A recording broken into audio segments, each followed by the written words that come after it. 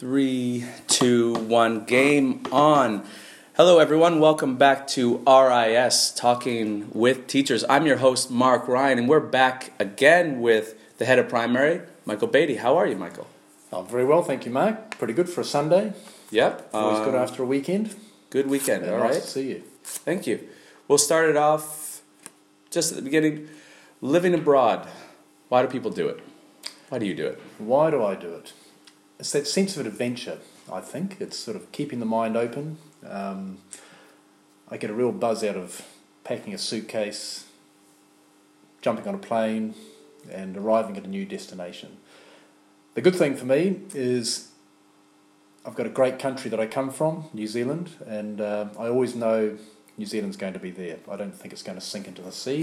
So we do a lot of volcanoes, mind you, but it's nice to know I can travel around the world, different experiences, and but know that New Zealand's always going to be there, family and friends, etc.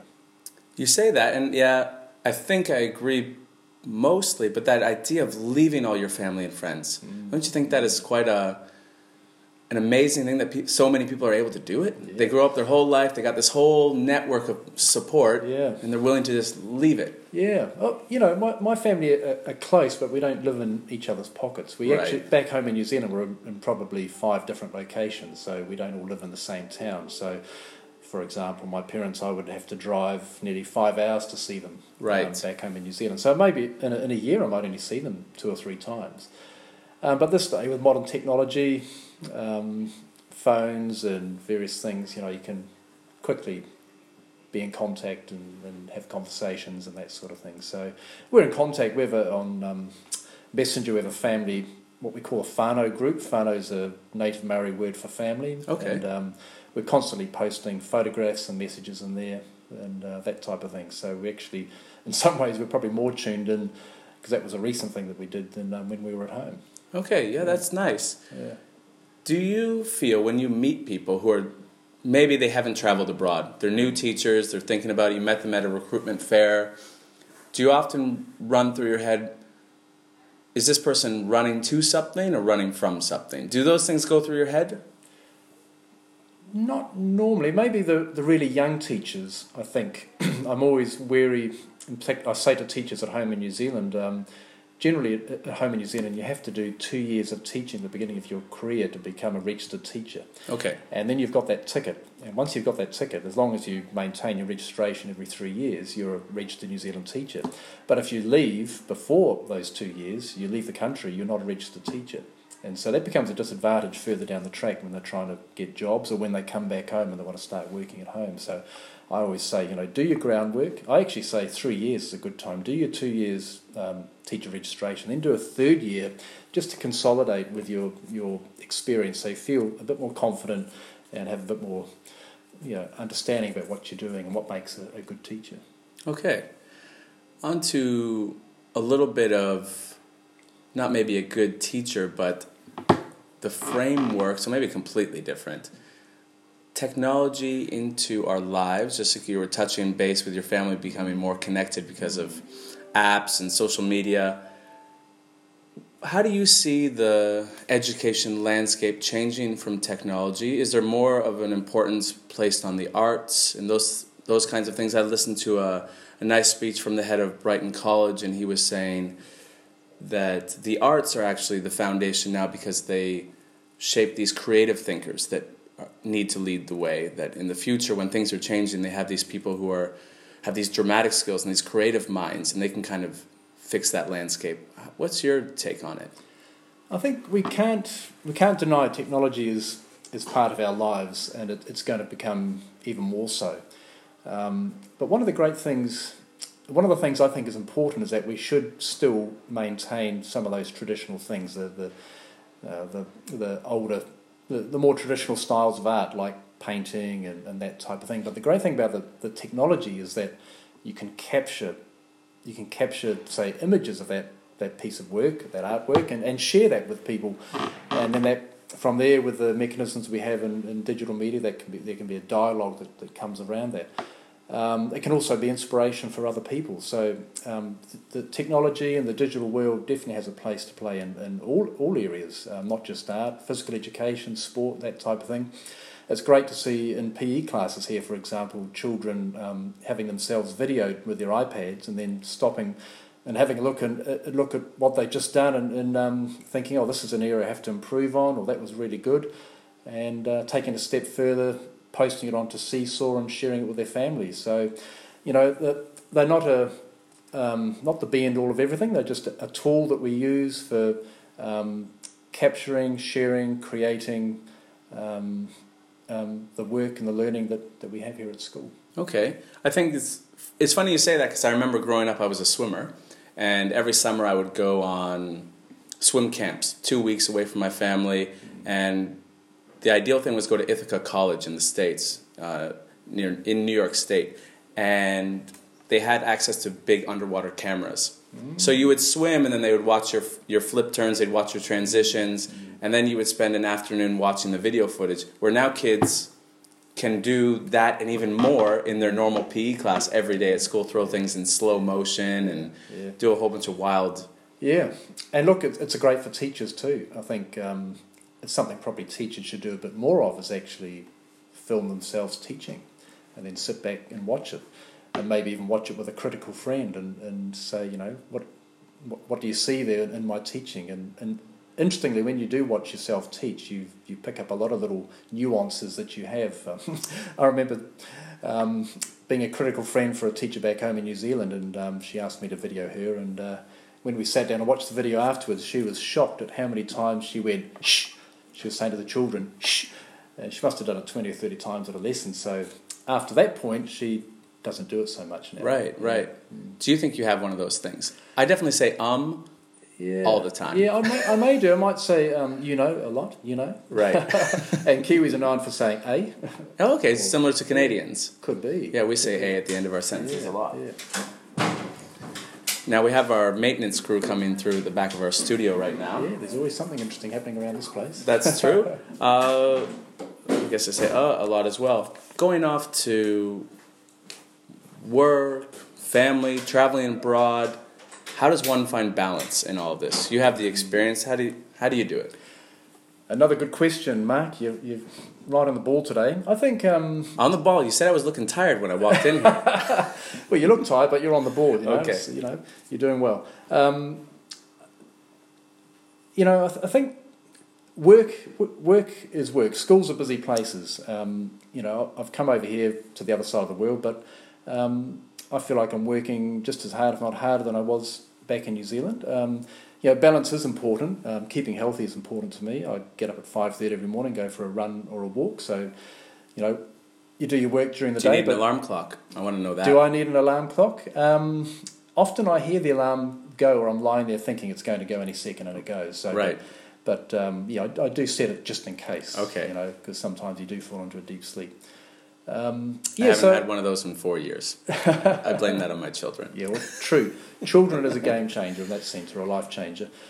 Yeah, so I think, back to your question about keeping balance, I think you've got to be mindful as well, just keeping track of how you're feeling, what your lifestyle is like, and of course when you're a parent and you're a husband, you've got to think about the impact of your work on your family, and keeping an eye that everyone's happy. We just had a weekend away in Fujairah, and it was great just to get out of Abu Dhabi and go somewhere different and have a fresh perspective on things. And actually coming back, and even though we had a busy week and we were driving a long way, feel quite sort of refreshed this morning. Nice. It's energising having that change of experience, and it's probably a bit like one of your first questions. I think about why did I go overseas, and I think it sort of energises you for life, and the thought of being at home, maybe going through the same sort of routine and thinking, is this it for the rest of my life? It's nice to step out and try something different. And we're lucky, and I think lucky my own circumstances, lucky that I have a profession where I can take it just about anywhere in the world. I think that's a real beauty, and it's a great thing about teaching. Now, I asked you before this podcast, and the listeners don't know this, but I asked you to bring an artifact or something, a talking point that really was Michael Beatty. What did you bring for us today? Okay, I didn't realise it had to be Nope, Michael no, it Beatty. no, it didn't. It didn't. No, it didn't? Go ahead. What do we got? I did bring something. Here we go. It's called a taonga, and a taonga is a Maori word. The Maori people are the native people of New Zealand. Their language is known as Maori, and the taonga translates to a treasure. And what I'm holding that you can't see, because this is a podcast, is a piece of greenstone or jade. And this was given to me from my last school as a parting gift. And I was really, really touched because it's a beautifully crafted piece of jade. In the Maori language, they call this type of rock pounamu. It's the type of rock is used for many different things, for designing pendants. Traditionally, Maori also used it as a weapon. There's a particular weapon they had called a meri, and a meri is shaped like a teardrop, but probably the size of a dinner plate, and would weigh maybe 2 or 3 kilos. And one crack on the head with one of those, this is before guns and all that sort of thing, would have finished you off. But what I've got here is this beautiful taonga, this pounamu stone, and there's the box that it came in. It's sort of shaped a bit like a wedge, which they would have used as a type of building tool, but also to play on that word of building. This is symbolising building relationships. So it says something about the relationship I had with the people of the school I've left. And so what it is, it's a necklace. So it's got a lovely woven leather cord that goes around your neck, which is attached to the taonga, the pounamu. So that's my piece of memorabilia. Yeah, definitely connected to you for sure, and definitely connected to the culture. Would you wear it? Have you worn it? I haven't worn that one because I've got another one that was given to me from my in-laws when Anna and I were married. Okay. So this one is much smaller. You just got it on right now. I've got it on right now. This one, actually, my wife wore it on International Day. Okay. She wore it when we did a Māori performance, and she wore that. So it's not gender specific. These artifacts, these kind of necklaces. This would be something worn by both men and women, children. No, this one is not gender specific. Some may be. Right. Some might be finer than others. I mean, you can have earrings and various things made out of them. But I was just so touched when my school gave this to me. It's a nice memento.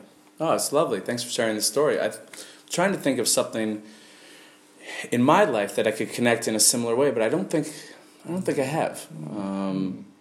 I have. You have a feel of it. It's got a lovely, nice weight to it. I do like your story when you were talking about it as a weapon, and it reminds me of the story of David and Goliath.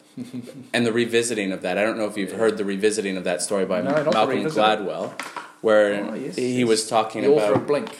That's right.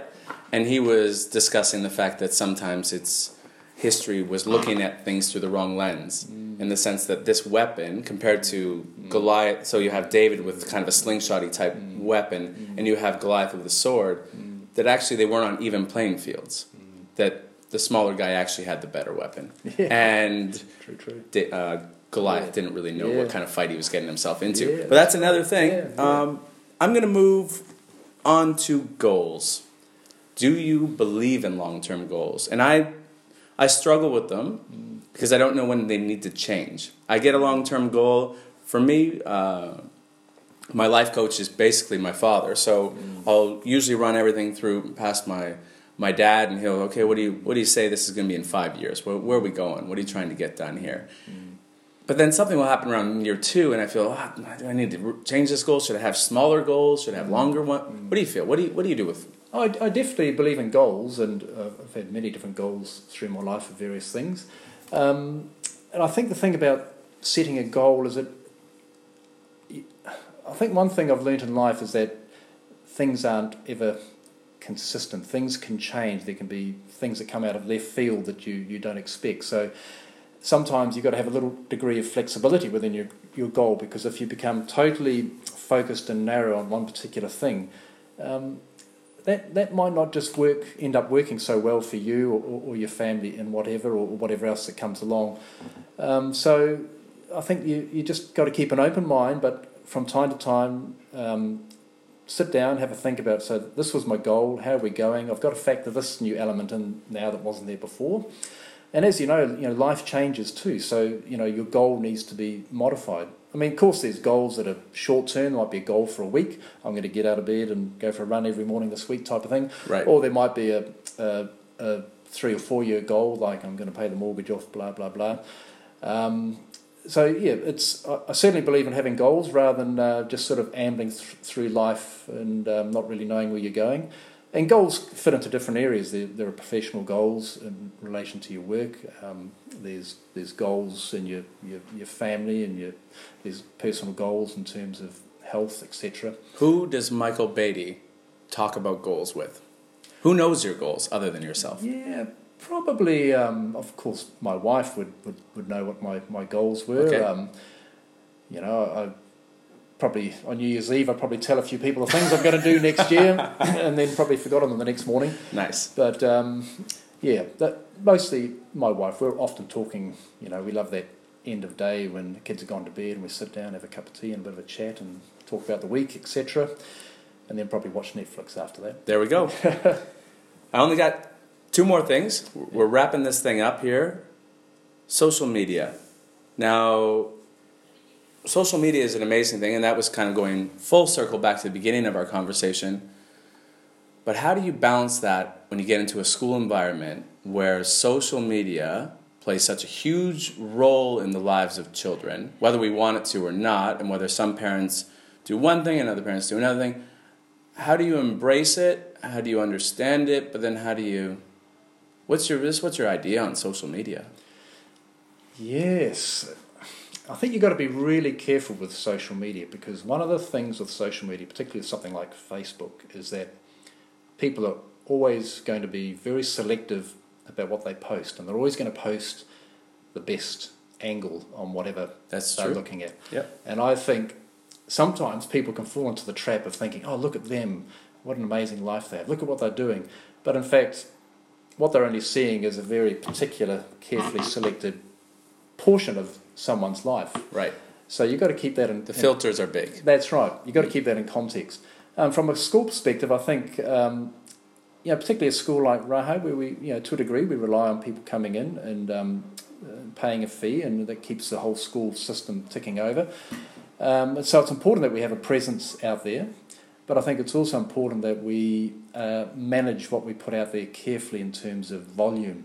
I think if you end up putting too much out there, you can saturate people with too much information. So it's finding that fine balance.